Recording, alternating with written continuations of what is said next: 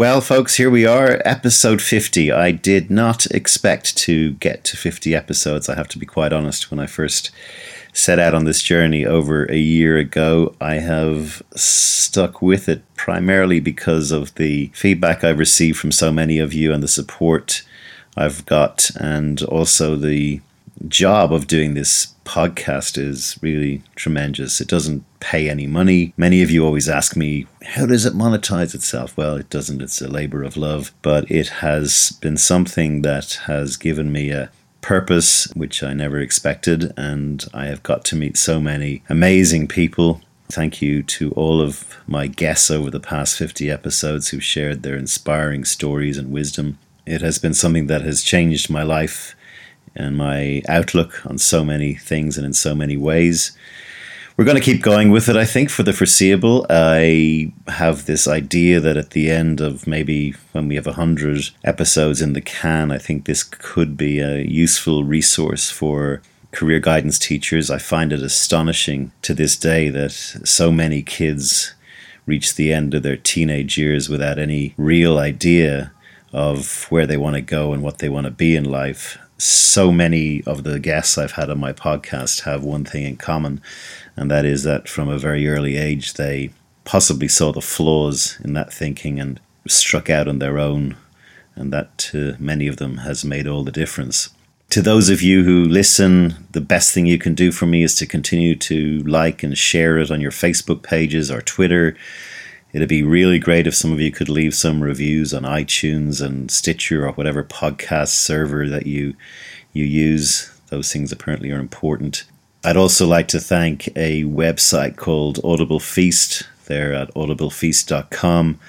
They were one of the first people to spot my podcast, and they gave it a very nice review back in March of last year. They also shocked me really by giving me a place on their Best New Podcasts of 2016 list, and the episode with Tavis Sage Eaton was nominated one of their top 50, I think, podcasts of the year. That was a surprise and a bolt out of the blue, and gave me the sort of impetus to keep going with it, which I intend to do. So, to celebrate the 50th episode, I have a family member, the first family member to appear in a pint with Seaniebee. She is my sister. Her name is Georgina Boyle, though she does go by the name of George and doesn't like the fact that I seem to continually find it difficult to call her George Boyle. I don't call her George Boyle because my father's name is George Boyle, and to me that's confusing, although I did read somewhere that George Foreman, the boxer, has about 9 children, and he decided he was going to name them all George, and they seem to have managed to survive life. But anyway, George Boyle is somebody who I'm very proud to have as a sister. She is a woman whose story is an inspiration for anyone who has been on the floor from economic crisis. She lost a job just when she had 2 children. Her husband lost a job during the Irish economic collapse about 8 years ago, and she got up off her feet and pulled herself up by the bootstraps and did something about it. That's the story you're primarily going to hear today. So, without further ado, I give you my sis, George Boyle. Good afternoon, George. Hi, Sean.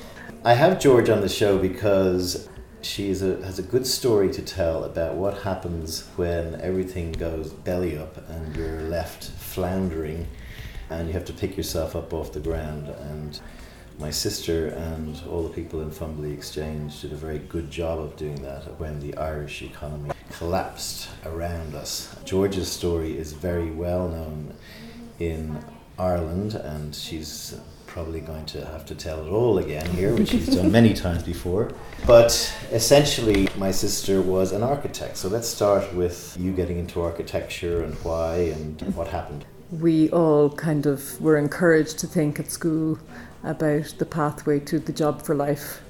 Our dad being an engineer and our mum being an artist, I kind of put the two into a pot and stirred it around, and out came architect. So I said I'll give that a go. Proceeded to pretty much hate college, but I was like, I'm either going to fail this spectacularly, in which case I'm done with it, or I'm going to do really well at it, in which case I'm done with it because I have proved to myself I can conquer it. And I never did either, so I kind of mullocked along somewhere in the middle, somewhere around the pass point. I like that. You had a great idea for your thesis, I remember back in the day.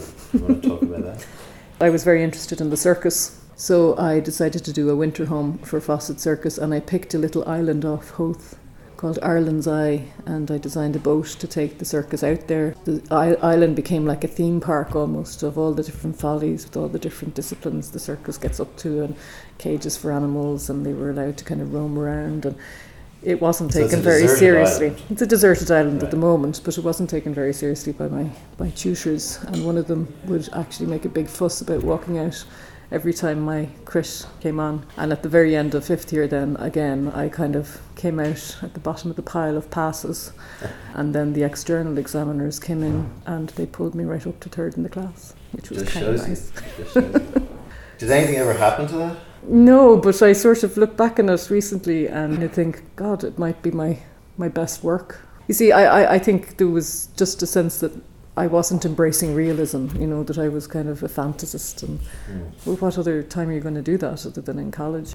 And the great thing about it was that Murray O'Leary, where I spent 20 working years, that was one of the external examiners who was there. Sean O'Leary was there. So they were the biggest architecture firm in Dublin, right? Yeah, they were in the top 60 in the world. They were probably in the top 15 in Europe. And Ireland was booming. Booming, going kind of gangbusters from around. I started with them in 95, and then they went into bonkers growth for about 5 to 6 years. Things started to look a little bit shaky in 2008, but really right up to the wall, everybody thought there was no chance of anything going wrong. I used to talk to you a bit about this because the collapse of the Irish economy, for those who don't know about it, was monstrous. It was fueled by a property boom primarily. Everyone was getting out of control here. We're normally a nation that is best when we're underdogs and we haven't got two pennies to rub together. But I was coming home from overseas and seeing people talking about buying houses in Lithuania and Latvia and countries that didn't even know existed 5 years ago. And it wasn't that pleasant a place to come and visit at the time, because it was just consumed by greed, and it was the first time I'd seen my home city and my home country in that shape. But the collapse when it happened, and again, I always used to say this to you guys, like the idea that architecture in a housing boom is a canary in the mine, I just found it astonishing that nobody was seeing writing on the wall. And what was it, just bravado? Or it was denial. So I think that the property boom was fueled, yes, by greed. I think people got on the bandwagon because they were encouraged to. I think people were naive, and I think it was less an embrace of greed than a kind of a sense of the time has come and we need to join the Western world and stand up and be like the others. And I mean, when you look at big cities like in China and Singapore, these places, like how rapidly they grew, in the Middle East as well, there was no sense that it had to stop. I mean, there's plenty of evidence that these things can continue and be sustainable. Right. But the problem in Dublin was that there was no regulation, there was no control. People were getting letters in their door saying, you need to buy a house and here's how we're going to give you 100% mortgage. And it was utterly irresponsible governance. So, for example, in many architectural practices, suddenly you weren't getting paid, but you'd made commitments, and the commitments you had under contract with the government, with big developers, with all sorts of people. The naivety of our peers was that they felt that would protect them. There were hundreds of thousands of apartments built all over the country, and the architects were never paid for those. So, you would say a good business person would stop work as soon as the first check bounces, but architects aren't good business people. Yeah.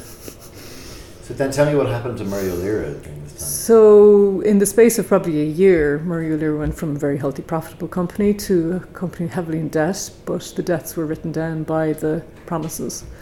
And then the promises just turned into dust. So one day it all went bust. It was frightening, but my overwhelming sense at that point was relief.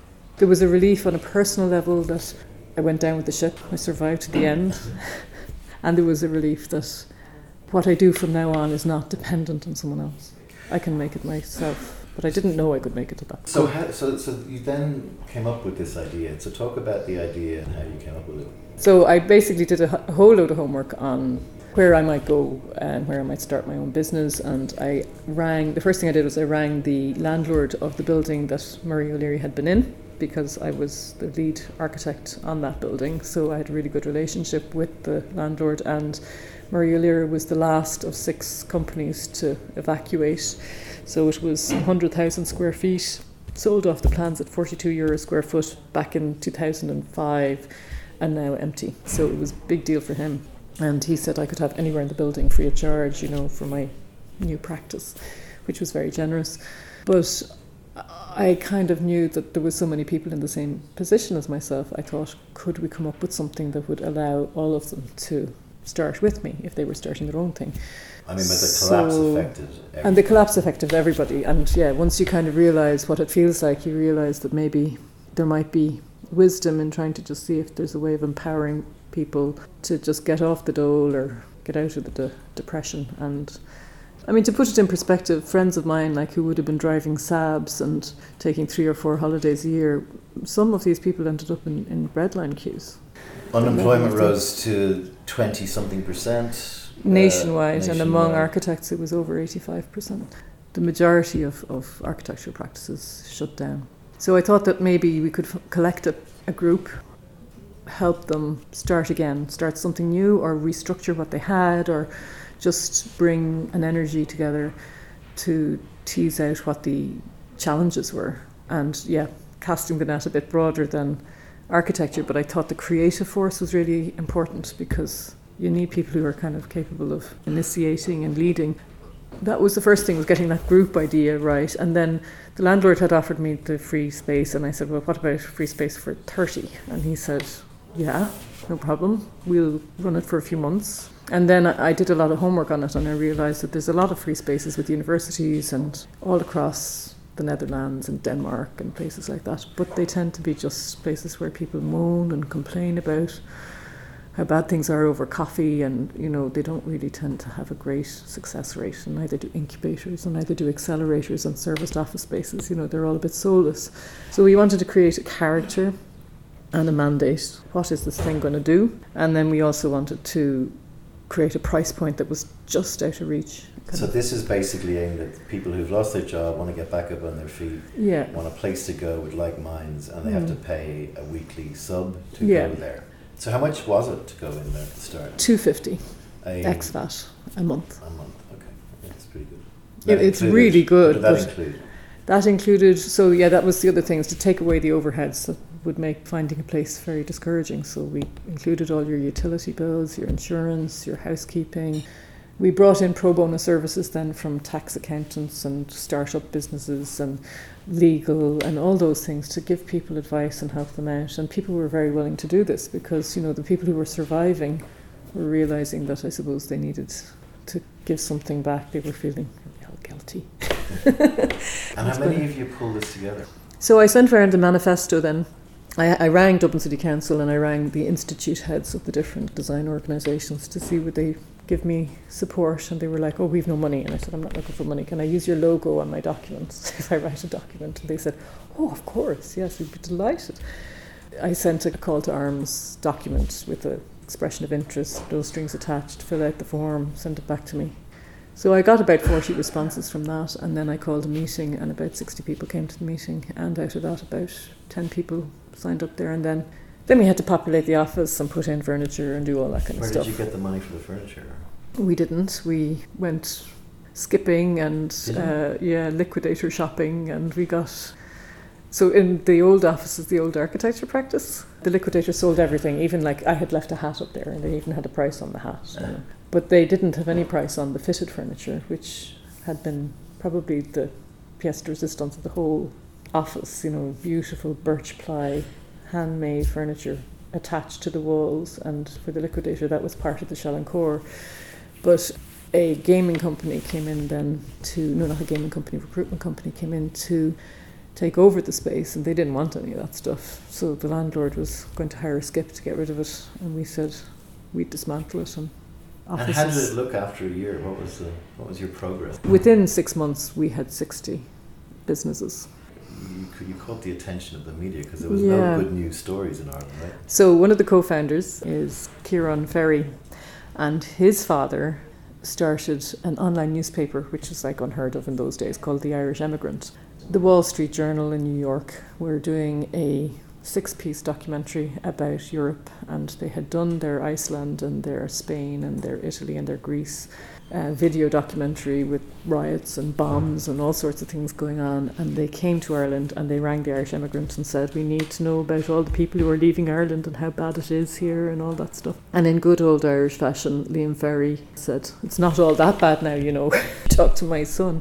They've started this thing up in Dublin 8, and it's in the Liberties, the heart of gritty Dublin, and that's where the working class came from. He did a piece about Ireland and how desperate it was, but it ended with Fumble Exchange and how we were the scrappy little workhorse of Europe and we were going to pull Europe out of recession.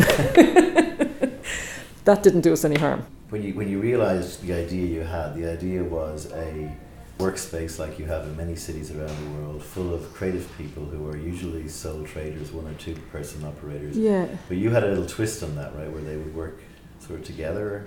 Yeah, so our mantra is making work, full stop, together. So the making work part is about actually invention, you know, finding opportunity where people don't think it exists, and that's my definition of innovation anyway. I think what really set Fumble Exchange apart was we had the bit to help our colleagues scale. We had the bit about creative collaboration. So the creative bit is getting the right kind of mindset, and the collaboration is getting people to showcase each other's skills to each other. So we've all sorts of programs that help to support really integrating the different skill sets into the group. But then we have the outside the room piece, which is about using our community to help vacancy and dereliction and antisocial behaviour and neighbourhood problems outside the room. So we would run exhibitions and festivals and barbecues and parties and all that kind of stuff, trying to help people get out of that defensive sort of protect what I've got left mentality. And so you're looking for a mindset, positive, upbeat, self-starter, and we never advertise. And that's a really important part of it, because if we were advertising, we would be getting anybody. But by not advertising, people come because they've heard about it. So they're kind of almost pre-approved. And then Guinness stepped in and you won some big award, right? Kieran Rose, this guy in Dublin City Council, was a great advocate. And he nominated me for this Social Entrepreneur of the Year award. So Diageo was recognising people who do good, and 2011 we won that award. So all of this kind of led to, I suppose, that we had a profile all the time really out there without ever seeking it. And all the politicians came as sniffing as well, right? Oh yeah, so we before we won the Guinness Award, the only money we had was a little kitty for milk money, because the subscription charge went straight to the landlord. So when we won the award, it was a couple of bob came with that, and we used that to build the brand and the identity and the logo and the website. Done by people in the exchange. Yeah. And we registered it and we launched it. And when we launched it, they couldn't come quick enough, the politicians, because it was probably the only good news story in town. And at that stage we were 60 strong, and it was incredible. And because we were doing all these community and neighbourhood events, it was a constant magnet. I mean, we knew we'd arrived when the Olympic flame was travelling through Dublin and it stopped at Fumbley Lane. But then your very friendly landlord caused some problems. Is that the next chapter in this story? So because of the magnet effect, all these new crazy hipster companies were coming down going, we want to be part of this, we want to settle in near you. So our landlord's 100,000 square foot of empty accommodation was filling up fast. But you were paying him, right? We were paying him, but we had no lease. So we had no protection, and to be honest, it's always a matter of personalities. So NAMA took over the landlord company. So explain what NAMA is. So NAMA was an organisation set up by the Irish government to become like a bad bank. So basically NAMA took out of the good in quotation mark, banks all the bad debt. It sought to reconcile them as best it could and then sell the assets. So one of the properties that it took over was our landlord's company, and all our landlord contacts were let go. Because so you were 3 years in roughly? 3 years in, and yeah. How many people then? We had about 70 businesses then. Right. So you had to move? Yeah, so they came, basically we knew we had to move, so we made an application to government for an adjacent property which was also in the landlord's tenure, and we were granted over 200,000 to do up the property by government, and the landlord had made the application for us, but a couple of days before the grant was due in, the landlord let it to somebody else. Nice. Yeah, so they then told us that there was somebody with their eye on our premises and that we had to move. They gave us 3 months' notice. I found another place in Stephen's Green. We had signed everything over and had paid our utility connection costs and changed addresses on our brochures and everything. Aircom were a subtenant. We were a tenant. We were going to be subtenants, and the Royal College of Surgeons decided they wanted the building back. So was this a factor of the sort of early shoots of recovery and people starting to sniff, we might be able to get things going again, so businesses like yours go, thanks for that, but we're moving? Yeah, I think it's a factor of creative clusters since ever. You know, I mean, if you go back to Renaissance times, Temple Bar here, the same thing, you know, I mean, Philadelphia, Boston, Chicago. You get a little creative cluster, it generates a kind of interest level. Richard Florida, there's this guy who talks about it all the time, the creative class. It's a magnet, everybody wants a piece of it, and then the property value goes up and it kind of, so it shoves out. So we knew then we had to get a bit more savvy, so we got pro bono legal aid, thanks to Social Entrepreneurs Ireland. We won that award as well.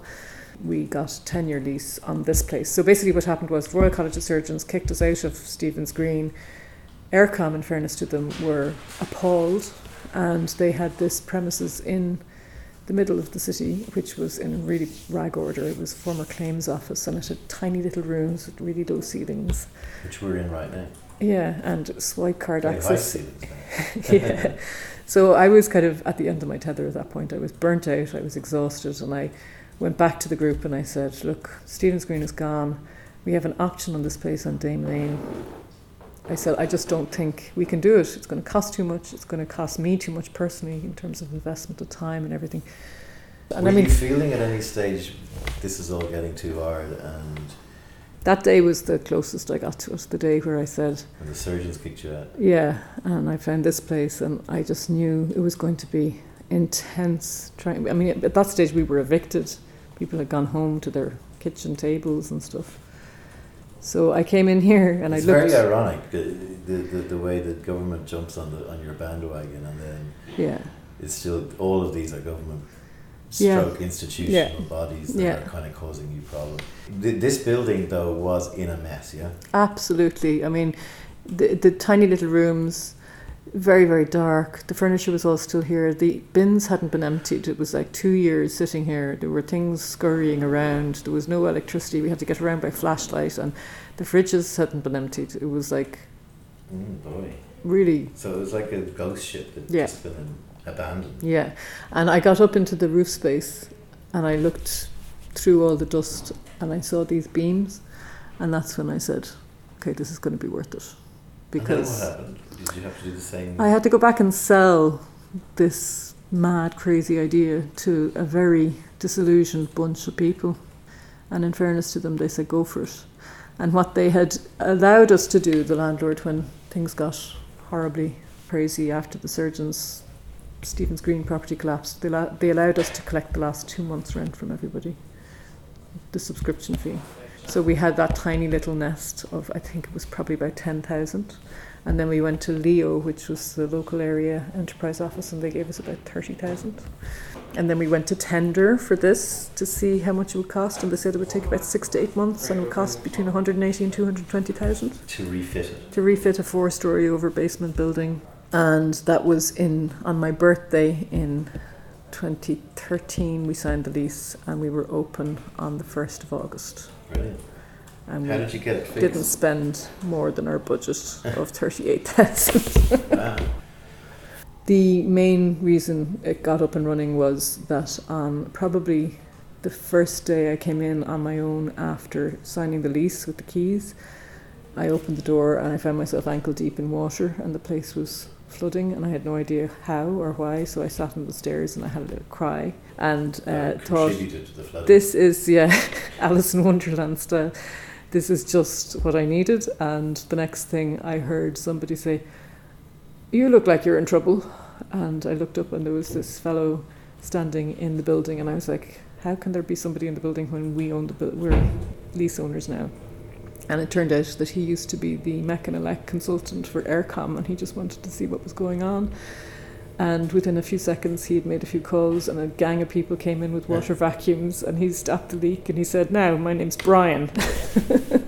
What are you doing?" And I told him what we were doing and he got air conditioning, plumbing, electrics and IT fit out free of charge for us. Probably around 70,000's worth. Kingspan did all our insulation for us. Amazing. And so now what's it look like now? When we were in our little more comfortable zone between 2011 and 2013, we opened 2 sister satellite versions of Fumble Exchange in Balbriggan and Waterford. And they're working very well and have also made a huge difference in regeneration in the areas that they're in. And we opened in 2014 in Italy, in Ravenna. So how did you open in Italy? So one of my friends who was in college with me lives in Bologna. Things weren't great in Italy either, so she did the same thing and she clustered a group together and they couldn't really see how to organise their way out of it. So they found an old Garibaldi archery school and have basically sweet-talked the owners there into using the premises. And I mean, with the satellites, we've had an awful lot of people talk to us about co-working, and it happens at least twice a week that somebody from somewhere says they want to open something like this. But most of them don't want to kind of do the voluntary community social enterprise piece. They just want to have... You're going to keep that as part of the brand. Yeah, it's a very important part of it. What sort of lessons have you learned? What sort of advice would you give to people setting out today? Yeah, well, I mean, first thing is get a life, not a job. I just can't believe, I feel like I kind of stepped into Oz the day I came out of employment. You know, it was like kind of living in black and white before that. And that whole thing of being parented, post-parenting, you know, it's like your taxes are paid for you, you know, your laundry is practically done for you, just to keep you kind of in that zone where you'll perform for the boss. So very much I'm all about taking responsibility for your future and establish what you want early on in life. Now, I mean, that can change all the time, but at least set yourself targets and goals, work to a 5-year plan and see how much more living time you get and much more quality you can get out of your life. So after that dramatic story, what's next then? Okay, so now, I mean, everything has changed in Ireland again. It's looking like the economy in Dublin particularly is set to rocket. As an architect, the canary in the mine, great analogy, because we did start to see interest, not money, but interest accumulating from about 2 years ago. It's turning now into a fairly healthy bottom line for most of our business members. So Fumble Exchange is more now about new ways of working, new ways of thinking, how to incorporate integrity and authenticity into the kind of business you create. And we've also started an initiative called the FEX Academy, which is a learning program for people who are too cool for school, too busy to kind of get into third level commitments and would prefer to learn on the hoof in small parcels. So we run it like a kind of a crowdsourcing website where programs are posted and if people are interested in them they can sign up, and it's a very much on-demand learning platform, and we're hoping to get accreditation from the Department of Education for that. For example, Trinity College have a very strong interest in innovation and entrepreneurship, but they're very much a dinosaur because they're based on a 600-year-old model or whatever it is. So it's like a kind of a learning laboratory to kind of work hand in hand with them. So I'm entrepreneur in residence at the moment in the business school in Trinity. We're actually developing a kind of phenomenon now where businesses are getting big. They want to fledge out of here, but they don't want to lose the connection. They want to keep part of the community. So we're looking at a few residents where those fledged units can be still part of the Fumble Exchange. So it's almost kind of alma mater kind of becoming a bit like a movement. Is there any part of you that says, well, you know, the thing that you did, which was pick yourself and a bunch of other people together as a community up by the bootstraps and get something done in a city and a political environment that seems to just be too hard all the time? Have you any aspirations to start taking that further and maybe going and trying to change other areas of Ireland, government, whatever, i.e. being the mayor or something? There's been a lot of approaches from people who think maybe I should be in the political forum. But, I mean, as architect, I did the 25-year plan for Leinster House. So I've seen a lot of what goes on in there firsthand. The great thing about being this maverick on the outside who now has the respect of these organisations is I can pretty much say what I think without being cut down at the knees. If I go into a system like that, I'm going into an old boys club, back to being the little girl in the corner, and I won't really get the voice. How big a asset was your naivety in hindsight?